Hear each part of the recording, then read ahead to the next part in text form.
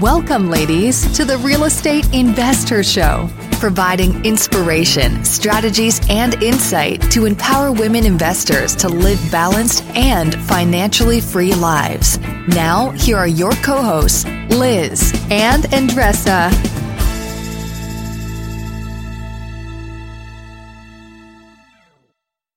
Welcome back, ladies. This is Liz. And this is Andresa. Welcome back to the Real Estate Investor Show. And we are back with a MINISODE. Woo! That's our excitement. We need something. We need something. The loud noise coming from like the world, right? Exactly. So come up with some weird thing. Yeah, I love it. We gotta come with something. So these MINISODEs are all about packing a lot in a short time. So that is what our deliverable to you amazing, amazing women that are listening to our show. And thank you for listening. And we appreciate you so much. Interest rates are sky high in 2023, and buying a rental property means you could get stuck with an 8, 9, or 10% mortgage rate. But what about a 2.99% rate with rent to retirement? Rent to Retirement has 2.99% seller financing available on turnkey properties. You heard that right. That's a seller-financed 2.99% interest rate with an average cash flow of over $900 per month. Plus, they've got options where you can put as little as 5% down with no PMI. As the nation's leading turnkey investment company, Rent to Retirement helps investors build headache-free, high cash flow rental portfolios. And since their properties are fully turnkey, newly built or renovated, leased, and managed, anyone can invest, even those who aren't into landlording. So what are you waiting for? This 2.99% rate deal won't last long. To learn more, visit renttoretirement.com. That's renttoretirement.com. Or text REI to 33777. Again, text REI to 33777. You're trying to close on your next rental, so why is your insurance company dragging its feet? With long lead times and never-ending paper forms, it's no wonder it takes forever to finally get a policy. Modern investors deserve better. They deserve Steadily.com. At Steadily.com, you'll get fast, affordable landlord insurance available online 24/7 in just a few clicks. You can even get next-day coverage, which takes just minutes, by the way, to obtain. And you can do it all from your phone. Steadily was founded by landlords who created insurance products tailored to the unique needs of this industry. It's their sole focus, and that's why landlords nationwide consistently rate them 4.8 out of 5 stars. So whether you've got a single-family, short-term, or multifamily portfolio, Steadily.com can secure the best coverage at the best price to protect your properties. Discover how Steadily can save you both time and money on your rental property insurance. Visit Steadily.com for a commitment-free quote tailored to your needs today. So today I'm going to talk about something. It's my turn. I'm going to share. This is a workshop I've given in a presentation, but I wanted to also talk about it in the MINISODE. So learn lessons from scaling our portfolio. And the title of it was Going from a Duplex, was our first official investment property in 2004, back in the day, to last year as a general partner and as part of our main part of the team of 40 investors, we purchased a 222 unit apartment building. So there's been a lot of twists and turns and a lot of learned lessons from self-managing to outsourcing management to everything in between. So I wanted to share a lot with you, but I kind of reduced it to 5 key things you want to think about. As you're listening to this, the ladies listening, if you're looking to scale, now you may not want to scale to a huge apartment building or a small apartment building, but a lot of women want to scale their multifamily portfolios. Whatever number that is, it really doesn't matter, but you want to scale. So that's what I think these tips will be applicable for you. So the first one is how important markets are. The market you choose to invest in. For example, we really looked at what was the cheapest we could afford, what's the cheapest property we could afford, and what was close to us. Because we wanted to invest locally, and we didn't want to, too much of that expense. And we also wanted to make a difference. That was an important goal of ours. So we chose a more urban community that was still developing, right? Not a class B, class A. C is a little bit generous even, almost like a C- area if I could on its best day. So and that's Best okay. day. On its best day, but that's okay. It's a growing city in a sense of the demographics, and I don't want to go into all that, but regardless, the market does matter as you scale your multifamily portfolio. Specifically, what things we look for now versus when we started, right? Again, cheap and close to home. We look for supply and demand. That is an important thing you need to look at. Is you look at markets, your supply and demand, your competition. Right? So is there new construction going up? What's happening in the market you're looking at? All those sort of things, rent, amenities, jobs. We all know about jobs and job growth, but is there job diversity?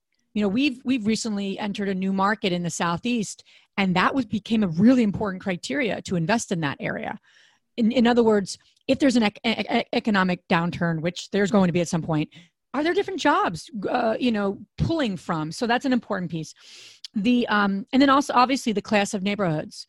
Are you ready to invest in a class A, B, C, or D neighborhood? And people do well in all four of those. And you need to be prepared and at least know what you're getting yourselves into. Because cheap is not always the best deal and the most expensive is not always the most deal. We know that, but really knowing it and being able to really analyze a market and say, this is a market I want to invest in is very different than what we started with. Our criteria is, very different now. So that's the first thing. Second thing is the analysis of the actual deal becomes more complex as you scale. So, you might have a simple spreadsheet, income, expenses. It's a duplex. I mean, you don't need a robust system for analyzing a duplex. There's not as many numbers going into that. But now you have a 40 unit, a 50 unit, a 60 unit. Your capital expenditure line item changes, right? Those types of, the utilities, if you're paying for the utilities, you're not paying for the utilities, those numbers really impact your analysis. And one little mistake, $300 per door on a 100 unit door is a big difference than a duplex, right?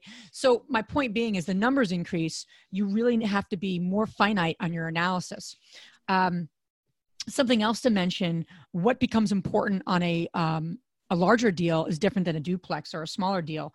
The amenities become everything in a larger unit. People are going to move into a larger apartment complex. That's all they care about, right? If it's a duplex, are they going to really care that there's a pool or not? Not really. They're not going to get a pool with a duplex. So the amenities, and that plays into your analysis. So underwriting becomes critical. And I would say you have to step up your analyzing tools. One thing I would recommend is the Michael Blanc Deal Analyzer. It's a very good system to analyze larger apartment complexes versus, a simple little Excel form. And some people use different things, but I would go with a little more of an analytical tool to be better with your analysis skills. So that's the second thing. Third thing would be systems and processes. Still something we're perfecting and getting better with, to be honest with you. But I'm going to ask you $1 million question. And our ladies, are you ready for the $1 million question? Is what you're building scalable and repeatable? Because if it's not, you're not going to be able to build something that, is repeatable. And what does that mean? Documenting what you're doing, having those processes, having the right processes, the right people, and the right, systems in place. That looks like what you need to automate. What do you need to, delegate? What do you need to eliminate, right? All those sort of things. But if you're not documenting what you're doing, you're not going to be able to build a team, which you definitely need to as you scale. So that's number 3. It's a whole topic in and of itself, but I just can't stress that enough. I wish we did some of this stuff earlier, to be honest with you. The fourth one is team. You hear me talking a lot about team, building teams, all that good stuff on this show. You cannot run large multifamily without a team. It's just, I know of a couple syndicators who do with bare bones, and they're very good, really reputable people in this industry. But the vast majority of people have teams because there's just a lot to do. And more importantly, what you find in larger deals is that you cannot be good at it all. You cannot be amazing at underwriting and amazing at building relationships. That's a very special person. 2 different skill sets. One's analytical, one's people-oriented. So there's 4 roles. I'm not going to go into them too in-depthly, but what we found to be the four that you have to think about is that there's usually someone who looks for the deals. They're underwriting and they're looking for deals. So the people that are doing your underwriting, like, hey, this is a good market, those analytical people, they're the same people who are actually looking for the deals. They're not just like, hey, this is a good deal, and they bring it to you and it's horrible. They've already underwritten it. They've already done some initial analysis. Critical people. If you're not great at it, find financial analysts that can help you. The brains, meaning operations, right? There's an operational piece, huge piece to running large multis. The money, unless you're endowed with millions of dollars and you're a gazillionaire, you're going to have to probably raise private money or have a few key partners involved who are going to put that equity down. And then people then running the construction day to day, like a on-site, whether that's your property management company or your own team, but someone is managing unit turnarounds, those sort of things. Because you're doing that on a large scale, that can get complex, right? You're doing 20 turns at once, right? This is not like, hey, let's just send Johnny the handyman down. That's not, no offense, not going to work. You got to have those systems and stages, and especially financially, because you're not going to be able to do it all. Otherwise, we'll be sending stove. Right. Two stoves to the same unit, and one is without stove, and complicated. And you're all also like a lot of people buy value add opportunities. So, you could have a complex that might need 40 units turned. You may not be, it doesn't make sense to do 40 at the same time, right? People moving out. It's a lot of staging. It's a lot of pieces that you're building. So I just wanted to mention that. The fifth thing, and probably the most important thing that I'll leave you with, is to fail forward. Like, the quicker you can fail, the quicker you'll get the mistakes out of the way. I don't like failing. I do have some perfectionism in me. And especially when it comes to losing money or thinking about how long you've been doing something. We've been doing this for 15 years. We shouldn't be making these mistakes. I've said that to myself a lot. But you know what, though? If you keep learning and you just keep failing forward, it keeps you, the momentum keeps moving forward. You're going to make new mistakes. If you're moving into a new market and you start to, if your comfort is a quadplex and you get into a 10 unit or a 15 unit, you're going to make new mistakes. It's just the nature of the beast. When we got our first larger multifamily, you know how many mistakes we made? Because it wasn't a duplex. It's not the same building. Part of the process. Part of the process. So keep failing forward, keep making mistakes. Just don't make the same ones. Keep getting better. Exactly. Every day. So, yeah. And the complaining part, it just doesn't work, right? If you have great partners around you, they're not going to tolerate that. No, I don't tolerate people doing that to me, and my people don't tolerate me complaining about it. So it's just like, okay, we're together here. What can we do better? Yeah. Not pointing fingers or blaming people. What can we do better to move forward? And that's the goal. Yeah. And I'll leave you with this. I'm a big fan of building your portfolio slowly and steadily. I'm not the hugest fan. If you have zero experience to go risk money for 100 unit when you really know nothing about real estate investing, that's just not fiscally smart. So I'm a bigger fan of, you want to buy a big apartment building or a larger multifamily, then buy duplex. That should be your first purchase, in my opinion.